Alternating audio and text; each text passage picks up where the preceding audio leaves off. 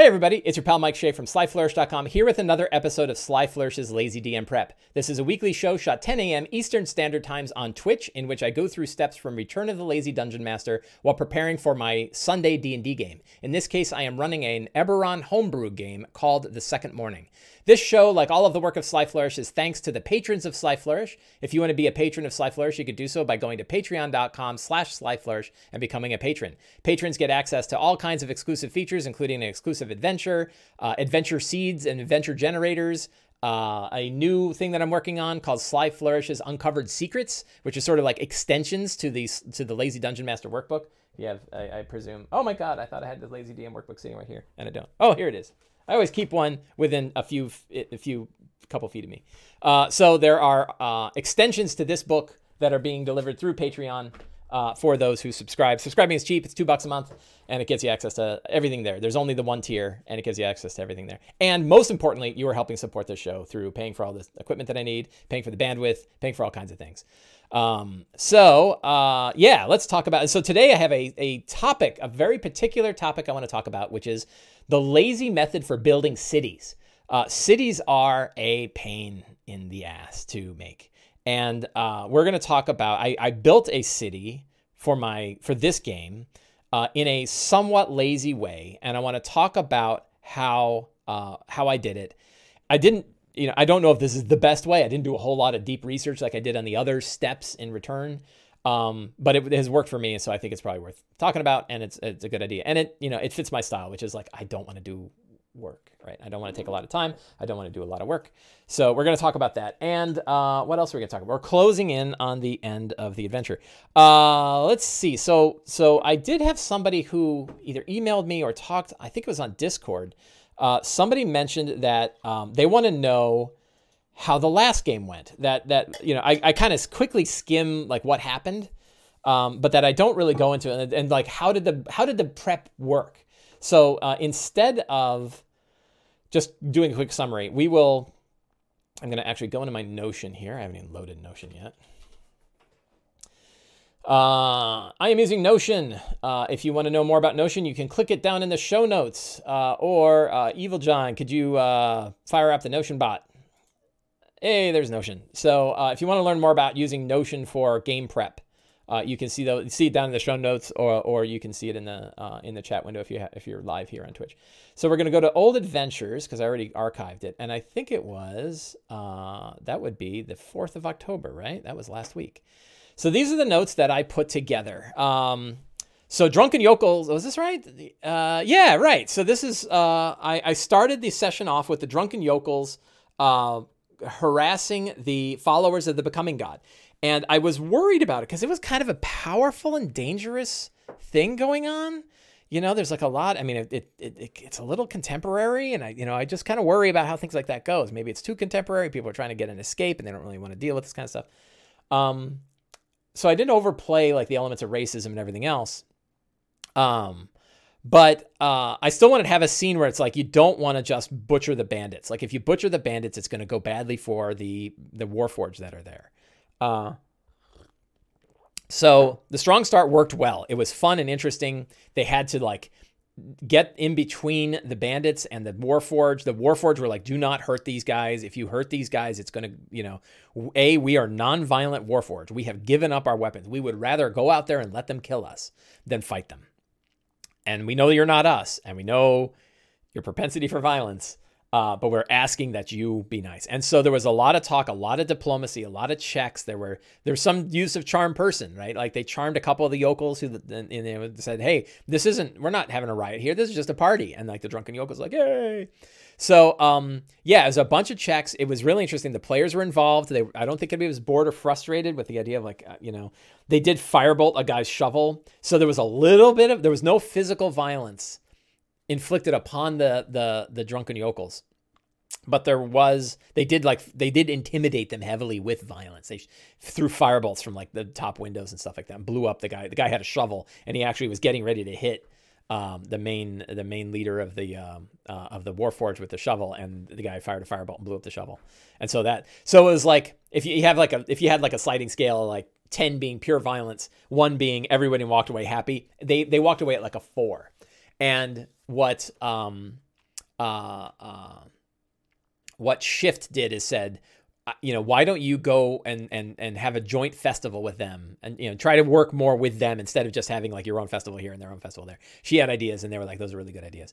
So they got to meet everybody else. And then they did head down into the shaft. They started crawling through the undertunnels. Here is the map of the undertunnels. I actually did use this map. So they saw the Dakani Arches. They saw the insect mound, I think. I can't remember if they saw the insect mound. They avoided the Black River and went up here instead. They went to the outpost ruins. They made it through here. I skipped the Moor Gates, and they made it to the Warforged dumping ground. They did see a crazy-ass beholder with 1 million Drogon coming up from a big pit. That scared the hell out of them. There was no plan on staying. They were like, run, and shatter. Shatter behind us to drop rock on them and run. And that worked pretty well. They did meet a ghost of the Gatekeepers. The Gatekeepers is like an orc group. So that worked really well. So one thing I did here is I have these like potential encounters. I had Great Gatekeeper Orc Ghost, and I rolled that one, and that was who they met at the Dakani Arches. So I changed it to Gatekeeper Arches, right? I reskinned my own stuff that I reskinned in order to kind of show the whole legend of the Gatekeepers, right? Orcs are not just a bunch of brutish fiends or brutish nasty guys. They are the people who kept the Dakani or the Daelakir down in Khyber. And the archway was one of the gates that they used to kind of bond and bind the Daelakir down below. So, again, I'm trying to like kitchen sink all of the Eberron stuff I can, so they get real feeling, touches of all of the flavor of Eberron. I sort of want to hit not all of them exactly, but a lot of them. So like, I haven't gotten into the Demon Wastes. I haven't gotten into the Lords of Dust. There's a lot of groups I haven't really gotten into. But I'm hitting on a lot of things that I think are pretty interesting. So they carved through a lot of that, and made their way through the city. Whoops. Let's go back to here. Drunken Yokels, they went down the shaft. They traveled through. They got to the charnel pit. They did not yet reach Eston. They just started facing the Black Tusk Warforged werewolves. So secret-wise, let's look at which secrets. Imperial Devil took a bunch of mercenaries through the tunnels to Eston. They did learn that. Imperial was captured by Black Tusk Warforged and taken to the lair of Black Tusk. I don't think they learned that yet.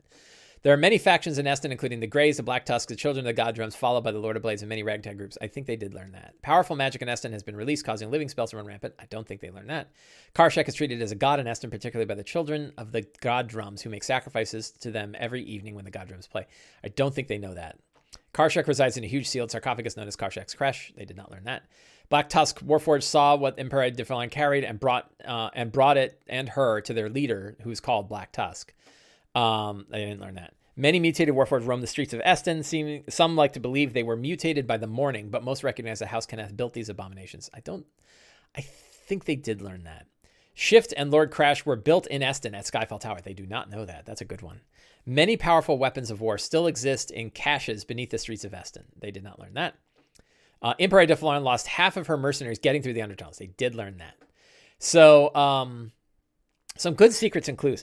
Now, and then what else? So Fantastic Location. Angwar Keep was cool. Undertunnels was used well, and I didn't have any, like it served. So a good question is like, how well did my prep for last week serve the game? And of course, like you go like, of course it did, Mr. Return to the Lazy Dungeon Master. Of course your book works really well. I would argue that I try to keep an open mind, and I certainly want to learn. So if there were things that didn't work, I would say so. And it worked, this stuff worked fine. Now, the dirty trick is I'm running this for another group, so I kind of off my prep every other group. So in other words, I'm doing a lot of prep between two groups that then the other group gets the benefit from. And that's been very helpful. But I'm running 2 games a week, so it's still weekly, right? And most people are running games weekly. So, Glaive, the leader of the follower of the Becoming God, that worked really well. Emperor Defilan and Karshak. There's the NPCs. I did have a random NPC who I created was a guy. Oh, it was pretty cool. So they met a guy. He was one of the last mercenaries that Emperor Defilan had hired who survived but didn't make its way. He said that Emperor made her way up the tunnels and got out of here, but I got trapped here. And then his head exploded and a intellect devourer came out of it. And he said, yeah, there are these weird tentacle-mouthed creatures down this other corridor, and they were doing terrible things to us. And then his head exploded, and a intellect devourer popped out. And they're like, fireball. And they got rid of that thing really quick. But they're like, well, that was something. And then they went onwards. So that worked. That was kind of a fun scene, Always try to throw. So I've been thinking a lot about pacing the game and like scenes and stuff, right? And I believe in building situations, not defining encounters. And I think that works when you have this situation of going through the undertunnels. You want to mix in opportunities for role-playing, opportunities for exploration, and opportunities for combat. And that doesn't mean prepping it that way. You don't prep here's my role-play scenes, you can, but I'm going to offer a different approach. Instead of, here's my role-play scenes, here's my exploration scenes, here's my combat scenes, and then you shuffle them together, and you got a nice list, and you go, here are my 6 scenes, bang, bang, bang, bang, bang. That's a very easy way to prep, and I think I did it that way for a long time. Another way is you say, we're going to the undertunnels. Who's in the undertunnels? Here's a bunch of people in the undertunnels. What are some places that are in the undertunnels? Here's a bunch of places in the undertunnels. And what's the situation? Characters are trying to make their way through the undertunnels to get from here to there. They have different paths they can take, right? Then you throw the characters in there and you go, right? And they go to the first place and you say, I wonder who they might run into there. And you roll and you're like, I think it'll be this ghost of, get in losers. We're going to the undertunnels. So Snark Knight. Hi, Snark Knight. So, you go to the undertunnels the first time and I roll and I go, oh, look, it's a ghost of one of the gatekeepers. So now it's kind of a role play scene. They role play with the ghost of the gatekeepers. They learn about it. So exploration and role playing. They learn about the archway. They learn about the ghost. They're worried about the ghost because he's a little scary, but he's like, well, but he's kind of cool. And I think they stole a dagger that he had, right? And he was, he had a sacrificial dagger that was actually, I think it was a Daliker dagger, but it was sitting at the front of the gateway, and he's sort of this big ghost hovering over the top of it. And he looks away, and somebody mage hands it real stealthily and rolled a 21, and he's like, where'd my dagger go? Right? And then he ran. So that was kind of fun. And then I was like, okay, so they, what are they going to do next, right? And then I was like, well, probably time for a bit of a threat. So then I rolled again. I was like, okay, we're gonna do the pit. And so I steered it. I said, you don't want another role play scene right after a role play scene. You just had one. So let's do a bigger threat, which is Dolgrim, the goblin, the half goblin, Daliker, twisted half goblin things. They're pouring out of a pit, and you see one of them, and it climbs up, and they blast it, and they're like, that was 12 damage. It was nothing to kill that. And you're like, yep, here come 100 more. And they're like, 100? And I'm like, yep. And there's lights coming up. And they're like, what the hell are the lights? And then an orb comes up with the big guy. They're like, 100 Daliker and a beholder, run. So they run. And it was the Mines of Moria, right? Fly, you fools. And there's Cast and Shatter behind him, right? And so it wasn't combat because they only killed one thing and they never got hit by anything. But it was a stressful, I would call that a combat scene, right? It wasn't let's get out the battle maps and the minis. It was you're getting chased by 100 Dolgrim and a beholder. What are you going to do? And then the next scene was running into that guy.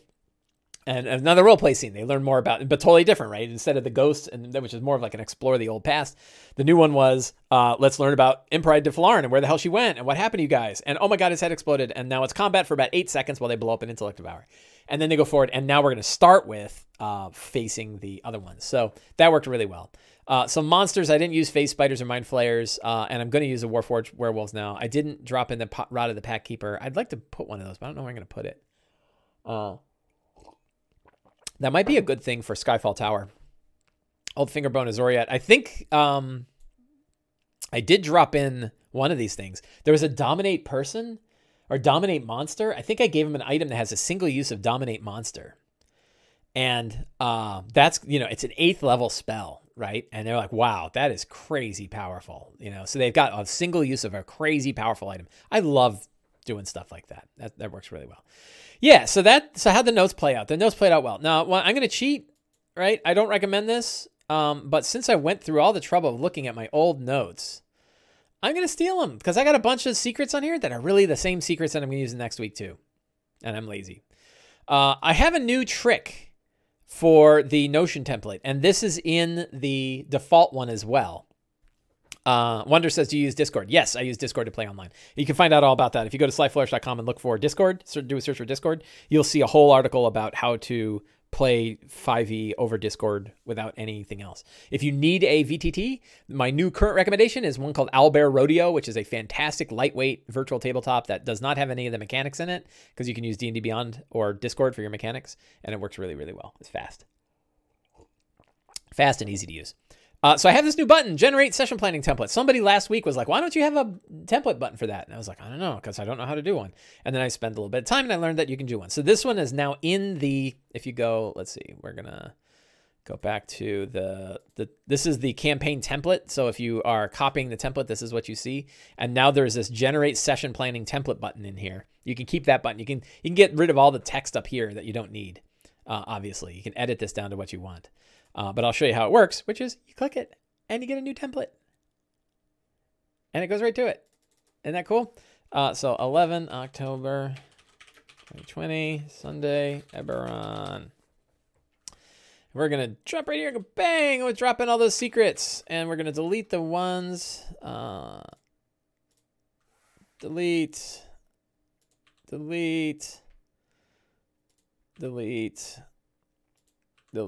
So I'm just keeping the secrets that I did not drop, that I had not used previously. I did just review them, though. There's 7 of them. There's a lot of secrets.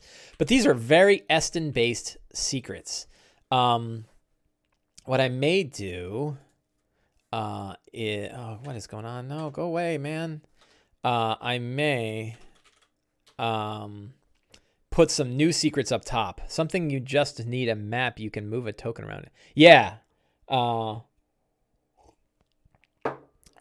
is great if you're just moving tokens on a map. It doesn't have any. It's totally system agnostic. You can drop your own maps in there. It doesn't have great tools for sizing the map for a grid or anything like that. You have to kind of wing it, at least in my experience. But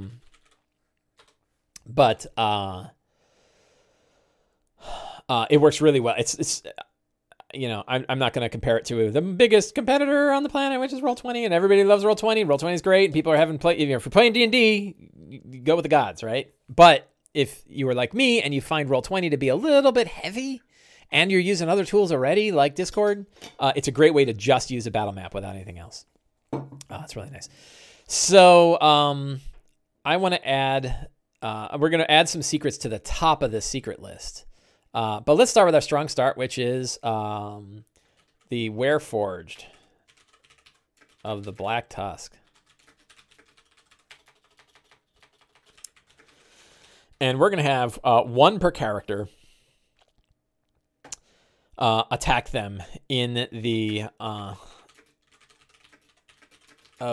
charnel pit of the Warforged. Right, in the Warforged charnel pit.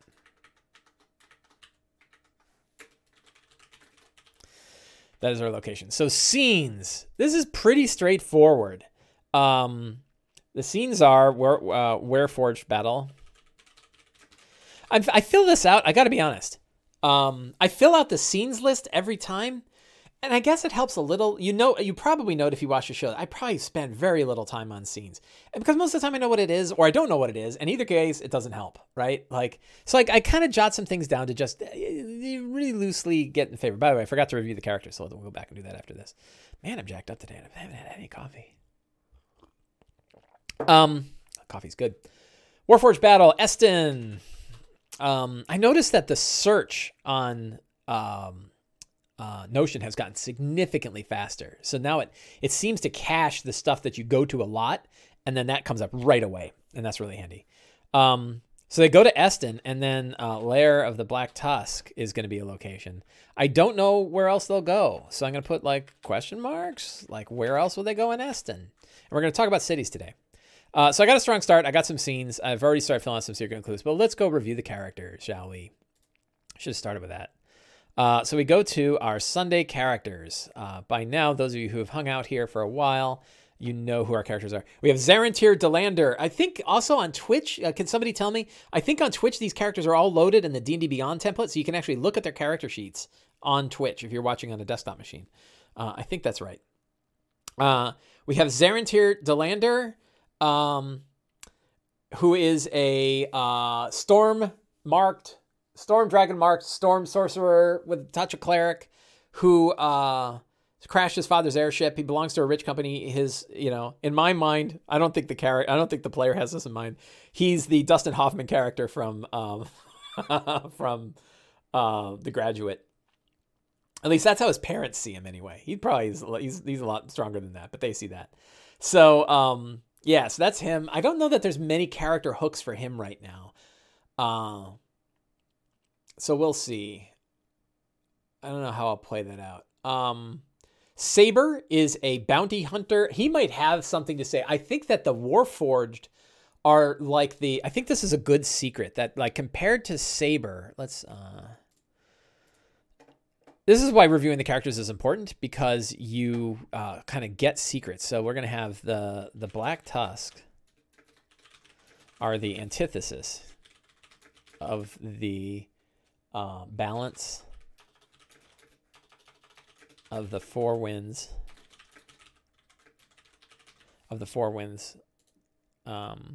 shifters. So, like, they are an abomination compared to, like, they're the chaos to the lawful side of the Four Winds shifters, which is the group that Saber belongs to. I think that'll be a fun thing for Saber, that I can sort of, the player is, a very sort of lay back and play D&D kind of guy. But if I give him seeds, he hangs on to them. So I think I can tell him, like, if I tell him, you really feel like these guys, the Four Winds monks have told you that these, when you compare, like, these guys are abominations compared to they're chaos of what you have. They shouldn't be around. Then he'll be like, I hate these guys. I think you just click it. I don't know. Yeah. Shift. So Juliet is back in our game. She had to move, but she is back, and now Shift is back. So the interesting thing here, as I already have it in the notes, is that Shift and Crash were built in Skyfall Tower by House Kenneth. This is their home, and I need to make sure, like, that's an important one. Let me drag that to the top, because that is, as soon as she sees Eston, she'll be like, I've been here before, right? Like, you hazy memories of having been here before. And I think that will be a fun thing to talk on. Banner had a lot of play with the god, the becoming god. And I think he too will sort of recognize the atrocities that have occurred in the creation of the Warforged of Eston. This is the forge where the Warforged were made, and yet many terrible things were made here, and a lot of bad things happened here. I think that'll be a good hook. Shane Husk. Shane might have been to Eston before as a journalist. Shane is a hobgoblin wizard, best-selling novelist who wrote about the Morning and wrote about the Last War. And I think he might have been here too, so that can be a good thing to hang on to. Arwen Chi Sizu is a dragon-marked member of House Civis and possessor of the icosahedron that contains, I don't think she knows this yet. So we're going to add this secret. Arwen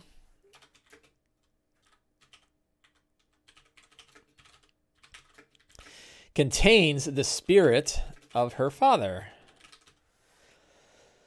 Is a big secret, right? That it's not a personality of, it's not a Warforged personality in there. It is the spirit of her father, and her father knows where Skyfall, where Claw Rift is, and she can embed the spirit inside of a docent, and with that inside of a docent, her father's spirit can manifest. So that is a good secret. And I think that was the final character. So I have reviewed the characters. Those are the characters in today's game. So we'll go boop. Now I think I have 8 secrets. 5, 6, 7, 8. No, I've got 9 secrets. So I really only need 1 secret more. What else can they learn? There's so many things about Eston, and we're going to talk about Eston. So maybe I'll keep that. You know what I'm going to do? I'm going to keep that secret aside while we talk about Eston the city. And when we go to fantastic locations, Eston is the fantastic. Whoops! Why did that work? I didn't highlight it. Eston is one. Black Tusk. There, the Black Tusk is the other. Car Shack. I don't think I have. So here's Car Shack's, what's it called?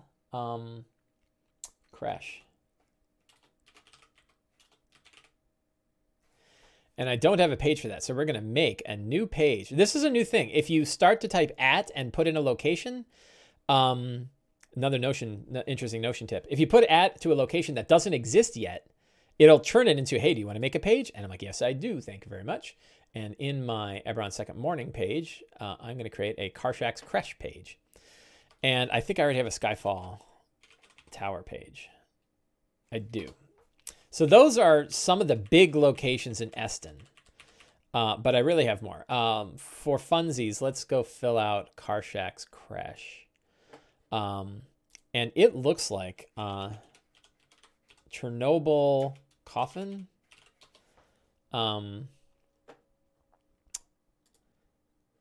That is kind of what it looks like. They built the sarcophagus. I think it's called the sarcophagus.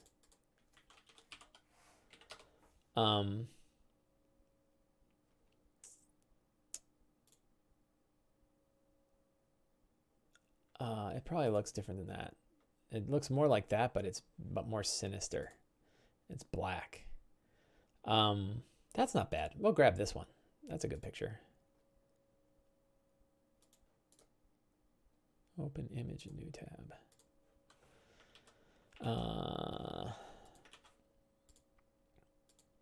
Car Shack's Crash. I want the image. Damn it. Copy image.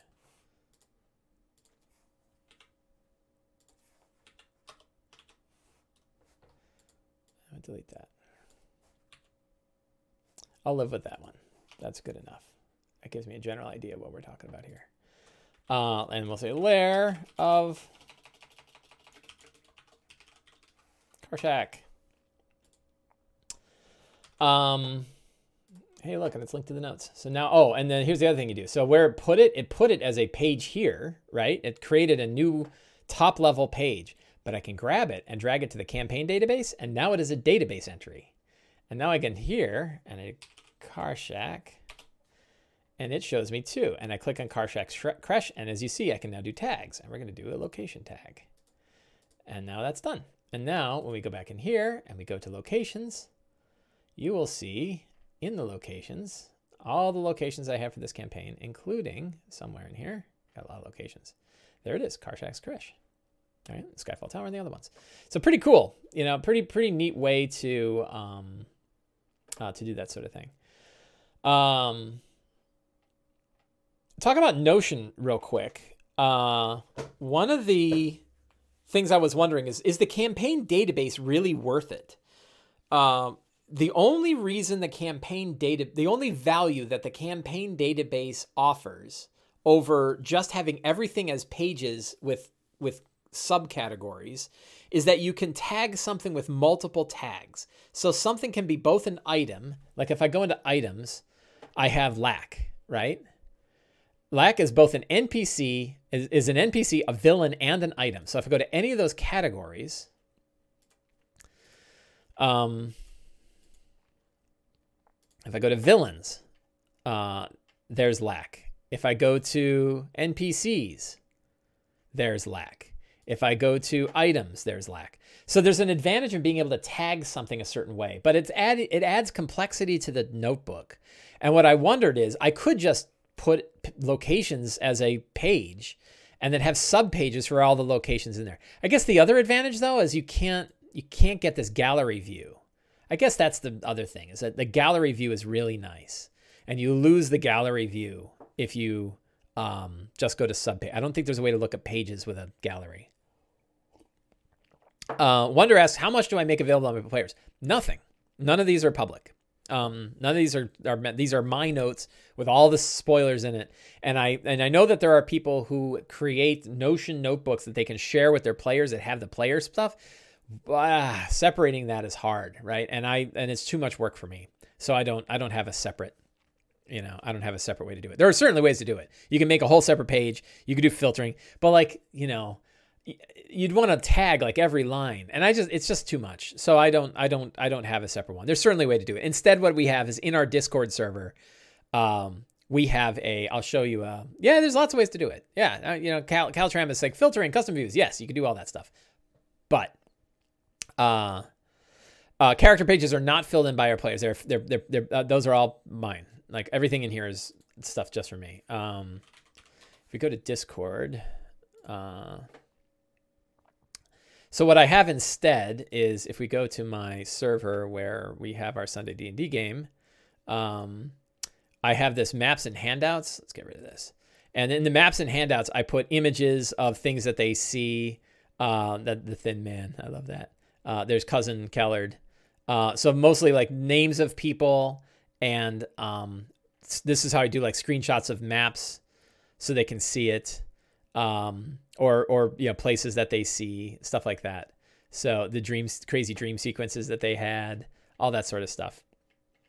So that's where we keep it. And then we have a story journal here, and this is awesome. The story journal is done by the players. One of our players keeps this up, Shane Jay. It's just awesome. He keeps all the notes for what went on. Found a bone enchanted with a use of dominate monster. Shane takes it. So, this is a good, and I copy and paste this back into Discord. So I have those notes too.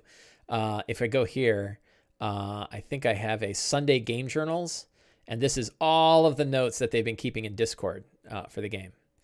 So that works really well. What question? Kingfish said, how much do your players organically roleplay to the story? Both. We go both ways. So they will, they roleplay to the story, and the story revolves around their actions. So I would say that it's that's how cooperative storytelling works is, we are yes-anding with one another. Abject Nut says, I write weekly recaps in narrative form that I drop in other story amounts and box perspectives. Helps to bring players in this session up to speed. Yeah, that works well too. And I think if you didn't have players who wanted to keep notes, it would be really great if you could like recruit one of your players to like, hey, could you keep a game journal?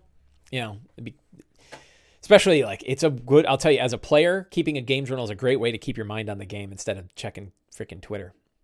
Hey, what crisis happened today? So let's talk about the city of Eston and making cities. So we are at the 32-minute mark. How do you make a lazy city? Cities are hard to do. They're hard to make. They have a lot of options. They're big, and they're kind of hard for players to get their heads around. Cities are difficult places to deal with. And today, I guess we're going to mostly talk about ruined cities. We're going to talk about a cities of adventure more so than bustling cities where, where like law and order is in operation. We're going to talk about cities where law and order is not in operation. These cities of danger, right? And the approach that I take is similar to the other aspects of lazy prep, which is like, make lists of 10 things. So for Eston, when I created Eston, and I have a nice page here for Eston, I went to our good friend Dyson Logos, DysonLogos.com, DysonLogos.blog. I think both work. And I went to, he has a city. If you go to Dyson, so DysonLogos.blog is where I go. You go to maps. Take that back. Whoops. You go to maps and you go to cities and towns, right? And you can find a whole bunch of different cities. Now, I'll give you another trick, which is sometimes you might say to yourself, you know what, this is great, but the river should be on the right, not the left, or it should be going east, west, not north, south. Rotate the image or flip it completely. So if you like Sears Mill, but you're like, I need that to be on the eastern coast instead of the southern coast, rotate your map to the right. And you could even like flip the map. If it's a map that you've seen somewhere, you can flip it and everything's in reverse order, and it shakes up your players enough that they won't recognize the map if they've happened to play it before. So you can actually, if you have certain maps that you dig, there's so many maps here you don't need to, but so I went through here and I just looked for a map that I liked. I didn't actually have to rotate it. I don't know which one. I don't know where it is in here. But somewhere down here in the list, I was like, oh, there's a good map. That one will work. And I knew I wanted it sort of on the side of a river was basically it. And I wanted a couple places, particularly a place like, where is Karshak's Creche? So I was looking for sort of big rooms, right? And I ended up with this map, which sort of has this riverbank on the right. It's got some smaller rivers that go along to it that I think can go into the Mournland. And I love this, like this northwestern keep. I was like, that's where Karshak's Creche is. And there's actually a lightning rail that leaves here and goes out. So I knew I wanted that. So I've got a map, and it's like, okay, but now what, right? Like, what do I put in here? And what I did is I opened it up. I use a Mac, but you could easily do this on a PC with Paint or something like that. And I just started labeling things, right? In Paint or in Preview, you can label with black text on a white box, which means you can drop it onto a map. If you look closely, you can see that there's really a white box around the name, and that's so I can read it. It won't get caught up in the text. And you can do it in PowerPoint too. You can do it a whole bunch of ways. But I want it, whatever it was, I want it to be fast. I wanted to be able to drop labels on the map as fast as possible, with as little worry about monkeying with the interface as possible, so that the hard part is the creative thought that went into it. The hard part is coming up with it. And I was like, okay, so what's going to be here? Like, what matters? And I was like, okay, well, I know I needed Karshak's Creche. And I looked up here, I'm like, that's kind of cool. How about an undead quarter called the Tombs? So I made a place called the Tombs. I saw this and I was like, that's kind of neat. Let's call that Skyfall Tower. Just come up with the name. And then I was like, what if that is actually a House Kenneth tower? And what if there's somebody still there? There's a House Kenneth person still there. And it's the one tower that has not been destroyed with the rest of the city during the morning. House Kenneth is destroyed and well looted and ransacked, but I'll drop that on here. Theater of the Greys. So I have a bunch of factions that I knew I wanted. One of the children of the children of the god drums is one. These are the worshippers of Karshak, the children of Karshak. And I said, what if they actually took over a prison? And so their lair is a prison, and they come out at night from the prison and they look for sacrifices to give to Karshak. So they're one group, and they're real nasty cultist types. And then the other one is Theater of the Greys, and the Greys are a Callum says, who the hell's Karshak? That's not what he said. Karshak. He says, I'm blanking on who Karshak is. I'm trying. Karshak. Let's go to Karshak. Karshak's one of my favorite NPCs I haven't yet dropped in. Karshak is a sentient warforged lightning rail that was built by House Kenneth during the war. It is super smart. It is super powerful. Its personality is wired into all of Eston, so it knows what's going on all throughout Eston. It's also insane and probably suicidal, and really angry all the time. And Karshak, in its lightning rail form, sits inside of its creche and seethes. But anybody who tries to go and approach the creche without his permission gets disintegrated. So you can't just go and say hello to Karshak. There's only a couple doors to get into the creche, and they're sealed up by Karshak. But the city knows Karshak exists and worships it like a god. And so every night, the god drums play. And the god drums is the song Velcro Fly by ZZ Top. I'm stealing this directly from the Wastelands, Stephen King's book Wastelands. All this stuff is stolen from Wastelands. I just love it so much I want to use it directly. So Karshak is Blame the Mono from Wastelands, if you've read Wastelands. And if you haven't, you should read Wastelands because it's really good. Read all the good Dark Tower books. It'll take you a year. So they big sentient lightning rail, very powerful, and the only being that knows how to get to the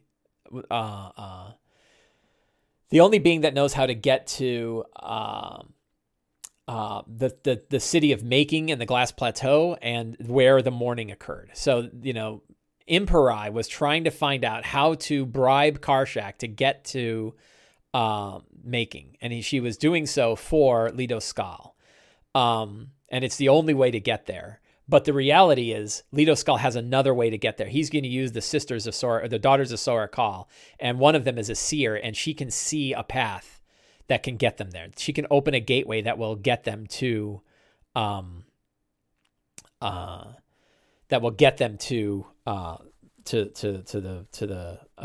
place where the morning occurred. So that's who Karshak is. I wrote swears. Sorry, bad language. My own notes. So that's who Karshak is. And so Karshak has a big play in Eston, obviously. So I started dropping other things. So I dropped a bunch of names, and I knew I was going to have Black Tusks. Who are the Black Tusks? The Black Tusks are Warforged werewolves that were built by House Kenneth. Why werewolves? Because I am playtesting a fantastic lair called Lair of the Black. I think it's called the Lair of Black Ice now, or the Curse of Black Ice is the final name, and it is a frost giant werewolf. So, and it's got a bunch of werewolves that work for it, and I want to play test it, and why not drop that right in the middle of here and just call them Warforged, reskin them as Warforged, and I can play test my lair and offer some fun to my group, and no one's the wiser. And my other group's already been doing it. So I knew I was going to lair a Black Tusk, and I was like, well, how about the Lord of Blades shows up? So we have some Warforged that have come in on a ship, like a riverboat, called the Warship of Blades. And these are followers of the Lord of Blades are here in town, and they may show up. We have the Yard.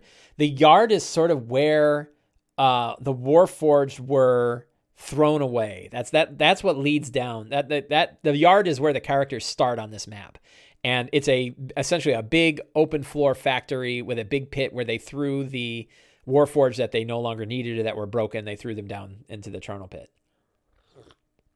The factory is where Warforged were made in bulk. Theater of the Greys, there's a group of survivors of this town called the Greys who are not sacrificial maniacs. And they're just trying to survive, but they know if they try to leave the city, they're basically dead. So there's not a lot of them left. And they have a theater that they live in. They live in a theater that sits out in a big man-made lake with bridges that they can lay out to so that people can't get over to them. So every night they go in there. And they go in there, and that's where they live. And then during the day, they go out and hunt. So it's possible to meet a Grey. Remember the Greys? I took the Greys again straight from Dark Tower. So I have 10 places, I think. 1, 2, 3, 4, 5. 1, 2, 3, 4, 5. And that was my approach, is like, name 10 interesting places. So here's the city. How do you build a city? Here's approach. One approach is get a map, write down the names of 10 things that are in the city that they might see. You don't have to put them all out in front of the players at once, but if you have 10, that's more than enough. It's like secrets and clues. You have more than enough than you need, and it's enough interesting places to go. So those are big places. Then once you have 10 places, I have a bunch of stories about Eston in here, text that I don't necessarily need. Then I said, what are 10 interesting monuments that exist in the town? So a place is like a dungeon. It's a bigger location. It's a place that's got a map. It's a place that's got multiple rooms. A monument, Evil John, if you're using Roll20, you can use the text tool to overwrite the town name or even building legends. Yeah, so if you do, in fact, I know that James Intercasso builds his maps by dropping a map into Beyond D&D into Roll20 and annotates it there. So that can work. So what are some monuments? And so monuments it's a random list. It's a random list of weird objects that the characters may see when they're traveling through. And I drop these in anytime the characters are going from one place to another. So when the characters are going from the yard to the factory, I say, okay, you're making your way along through the ruins of this once beautiful city, and you come across a molten pool. The floor... The ground has broken through, and 50 feet down is a giant pool of molten metal with pipes that are pumping it through, right? And so you have an interesting thing for them to see that kind of tells a little bit about the history of, Eston, and is a backdrop for an encounter.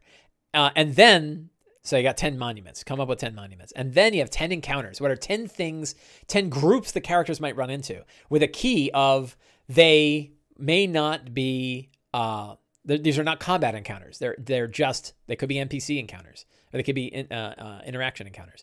So we have flock of razor-winged birds, we have pack of warforged wolves, followers of the Lord of Blades, the Black Tusks, independent bandits and thugs, crazy explorer archmage, that's probably the guy from Skyfall Tower, a weird living spell, a band of gray scavengers, children of Karshak, a warforged titan, or sword wraiths from the Mournland, sword lace from the Mournland, or a friendly clockwork dog, right? And so I can roll on this, or I can use this list and think to myself, like, I wonder which one would be good right now. Which one would be fun? And if like they fought a bunch of battles, then maybe grab one of the ones on here that isn't a combat encounter or a hostile encounter.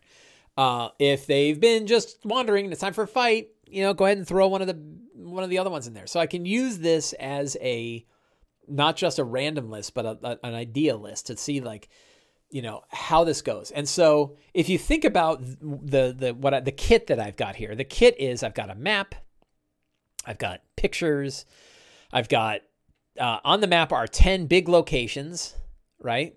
Then I have 10 monuments that they might find while they're wandering through. And I actually have 12, but 10's fine. I have 10, 12 encounters that they might run into. And what I've done is I've set up a toolkit for me to improvise Eston as the game goes on. I don't have all of these I don't know what monument is sitting between the yard and the factory. I don't know what monument is between factory and House Canathra. I just drop a random monument in at any point, and I can pick one if I want to pick one. I can, I can go any way that I want. Fire off the Notion bot. Somebody's asking, hey, what tool is that?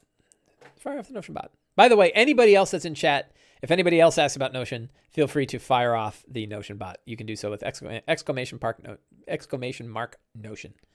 Bang Notion. Bang? Yeah, bang Notion. So, so that's the toolkit. Now, there's some other things that you need for the city, though, and for city-based adventures, this is important, is a reason to be there. Goals. The characters need to have a goal in the city. Wandering around a city on its own is not great. The goal could be a rumor. It could be an actual quest, something they're really meant to do. You can kind of play it off. So you could have rumors of, like I'm going to drop some of the secrets on them and say like, you look at Skyfall Tower and you realize like you've seen that before.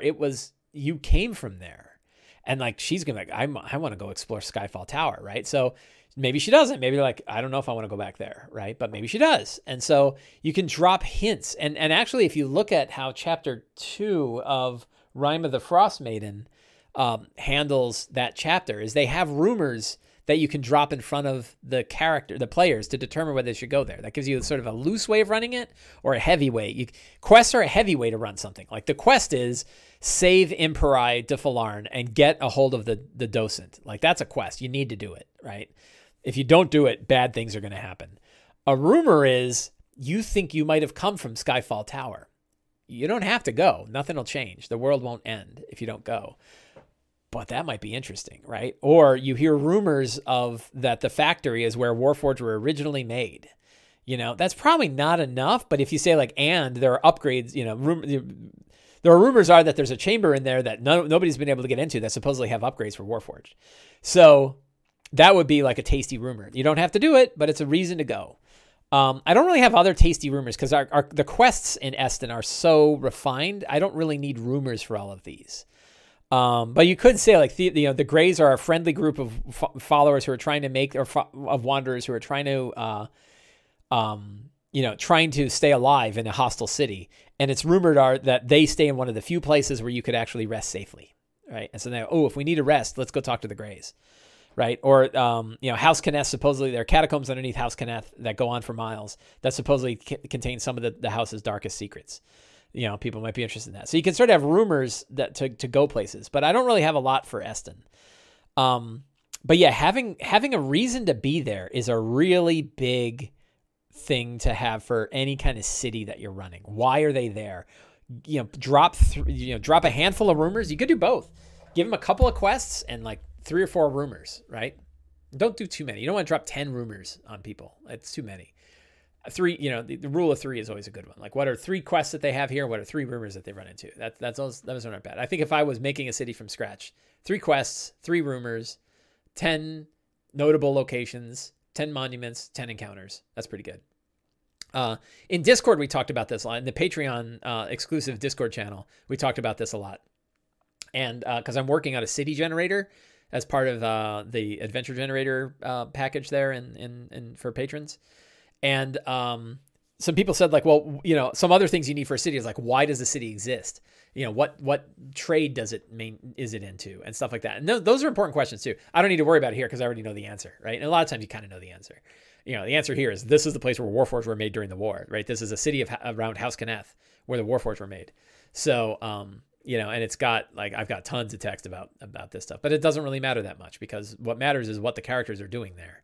And the characters are going to locations, seeing monuments, and getting involved in encounters, and going on quests and following up rumors. I need to take a breath. I need to take a drink. So that's my thought about cities. And that's what I'm doing here. Let's go back to, oh yeah, backlinking is so awesome.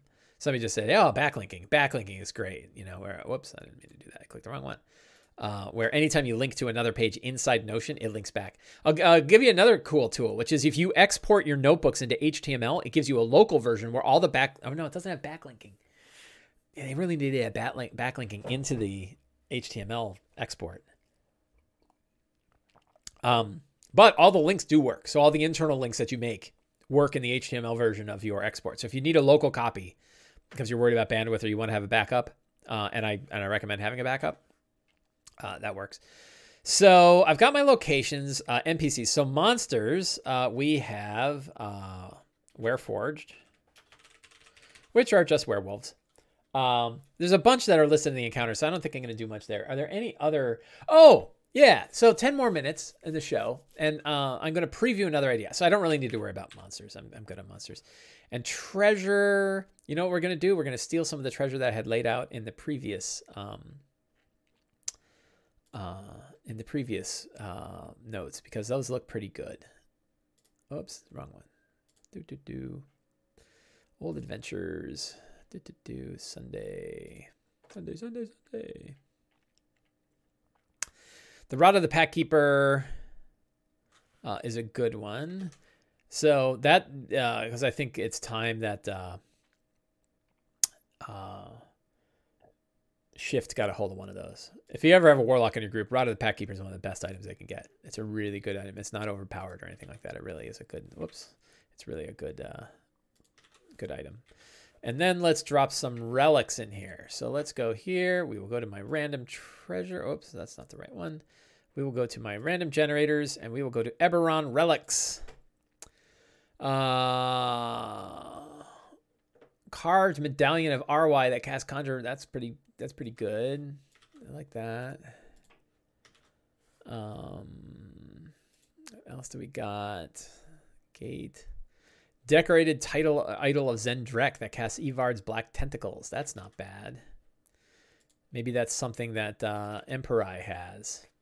We'll do one more. It's always good to have like 3 pick from. Burned Cup of Draconic Prophecy to cast Dimension Door. It's kind of cool. I like Dimension Door. Crumbling Tiara of Dakan. Cast Chromatic Orb. Decorated Orbit Suitar. Smoky Bird Skull of the Shadow Marches that casts Vampiric Touch. That's interesting. Chilled Amulet of House Lyrindar that casts Anti-Magic Field. That's kind of cool. That's a big spell, isn't it?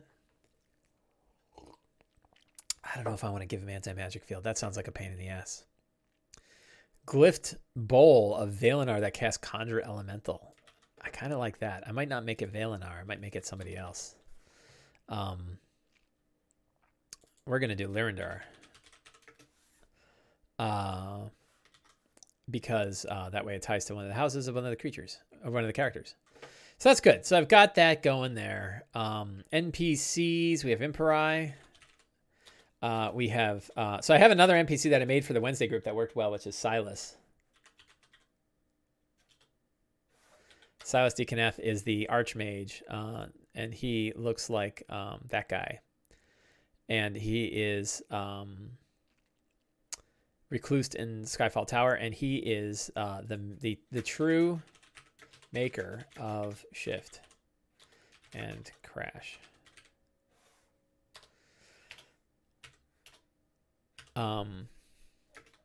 Mentor of the other Deaconeth guy. David. No, that's David. Silas, Constantine, Vincent. Who's Vincent? That's Vincent. Vincent is Shift's maker. So that is who Silas is. So that's a good NPC. And I'll probably, hey, thank you. See, look, people helping each other. I think that's good for NPCs. I don't think I need any more.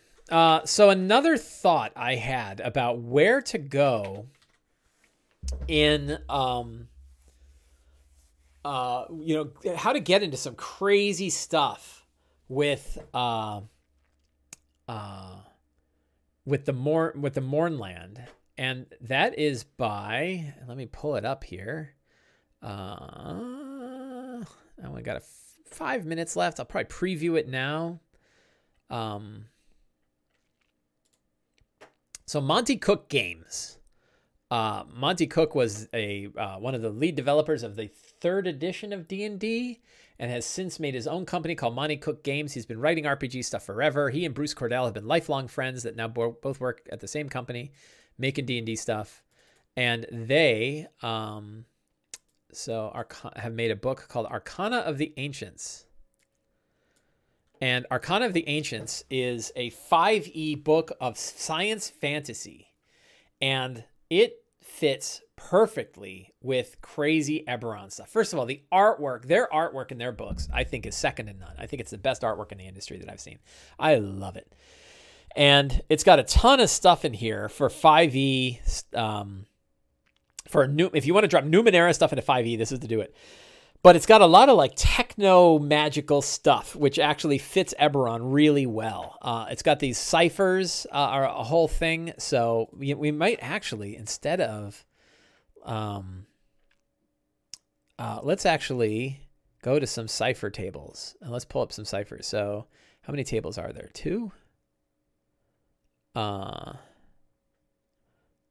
there are 2 D100 cipher tables. So let's Google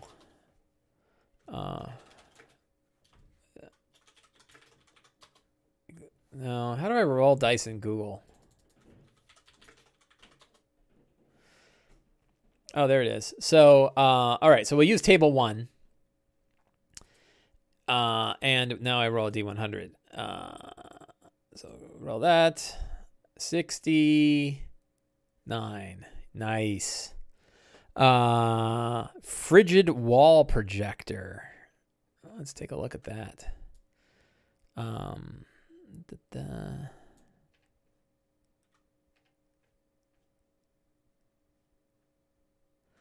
When activated, this synth and crystal device creates a wall of supercooled air 30 feet on a side and 1 foot thick that lasts for 10 minutes. When the wall first appears, each creature within the area must make a dexterity saving throw. So it's like a freezing wall. A creature moving through the sheen of frigid air for the first time. So it's like a wall of fire. That's a cool one, right? So we're gonna grab that. In fact, what we'll do is Windows Shift S, and we will screen grab that one. And we will, we're just going to go straight into our notes here in the treasure and paste it in. Because that's a cool one, right? So the idea of relics in my game, I stole directly from Numenera. And I want to use this book more. The other thing it has are crazy ass monsters. And I think that I kind of want to spend some time. I'll probably do that right now because I bet you it would be really cool to drop some of these crazy ass Numenera monsters, particularly the ones that are like joint. Like, look at some of these things. Some of these joint techno, mixtures of technology and being some of these. Yeah, look at that guy. What's going on with him? The Peerless. Would be perfect things to drop into. Look at that guy. Gorgallon slug thrower. Weird soldiers. So there's a lot of strange techno fantasy creatures in here that I want to drop in. And I think it could be very cool to run.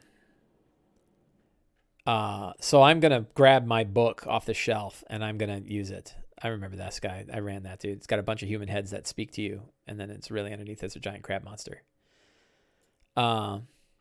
So Arcana of the Ancients is the book. My only complaint about Arcana of the Ancients is that it doesn't, a lot of the style of writing in Arcana of the Ancients does not follow the style guide of 5th edition stuff. So there's times where you like read something and it reads weird, or you're like, you have to think about it. So it'll say like this lasts for 1 round and you're like, does that mean the end or the beginning of the character's next turn, right? It doesn't explain some certain things. So there's times when the style of writing that Monty Cook is putting into 5e stuff does not match the standard 5e style guides that I expect. And that can get annoying. But, the other thing, and this isn't good or bad, they hit hard. So if you look at the monsters, I think the monsters in Arcana of the Ancients, and there's a book called Beasts of Flesh and Steel, which is their additional monster manual. Let me see if I can find that. Beasts of Flesh and Steel, I just saw it and then I moved. Beasts of Flesh and Steel. Again, great artwork, right? Amazing artwork. And this one had a lot more of the mechanical stuff, so I might use this. The creatures hit really hard. Let me pull up an example. They hit hard for their challenge rating, so like you don't need to beef these guys up. Argots, for example, and this is an example where like the style is different. It says the Argots attacks are treated as if magical. I get what you mean, but that's not typically how it's stated. But if you look at this guy, he's a CR8, right? That's pretty powerful, right? So, if you had a CR8 guy versus a group of level 8 characters, for example, level 8 characters, 8 times 7 is 56. Is that right? Math is hard. 59? I think I got that right. This guy attacks 3 times, 1 with its bite and 2 with its claws. Its bite does 18 points. Its claws do 18 points. So that's 18, 36, right? I think I have that right. 36, and then another 18 is 46 plus 8, 54. 54 points of damage that this guy does on a single attack or a single round of attacks, right? So, I think that's high. It feels high. It'll scare it'll frighten your players, that's for sure. Try not to swear on Discord or on Twitch. So anyway, so Grant, this is Beasts of Flesh and Steel, the 5e book from Monty Cook Games for high-tech D&D monsters. And I'm probably going to drop some of these nasty dudes into my Eberron game as they explore the insanity of the Mournland. I think that this will be a fun one. I should be getting a physical copy of the book. I have the Arcana of the Ancients book. I'm going to go whip that thing out. So it might be a fun way to do it. So I'm probably talk more about this next week. That's sort of a preview. Cool stuff. So, and I love Monty Cook Games. I back every Kickstarter, almost every Kickstarter they've got, and they're putting out tons of stuff. The Cypher system, I got to, Mike Shea is going to end with a controversial statement. My controversial statement is, I think I like the Cypher system more than I like 5th edition. I love 5th a lot, and 5th has a lot of growth, a lot of teeth, a lot of longevity. It lasts a long time. I'm very happy with 5th edition. I think it's the best version of D&D ever played. Unlike 4th or 3rd, where I was ready for a new edition, I am not ready for a new edition of 5th. I'm looking forward to Tasha's, and I like that where they're going with things. I like that they're making some really good changes. But I'm really happy with 5th, and I love that I can just, grab like the player's handbook that I've had for years, right? And I can play D&D with this. I've had this like forever, and it's fine as is, right? The book is fine as is. There's no errata that I absolutely have to have. It's just a great book. Same with the monster manual, right? Like the monsters in the monster manual, I still just whip out my monster manual, grab a book and go. But that said, big but, there are parts of the Cypher system that I think are just fascinating from an RPG perspective. It's a rich RPG with a lot of character options and character growth. You can really mix up your characters well. I think it probably fits short-term campaigns more than long-term ones. Like, I don't think you'd have like a 4-year campaign because there's not really that many levels of growth for a character to reach, I don't think.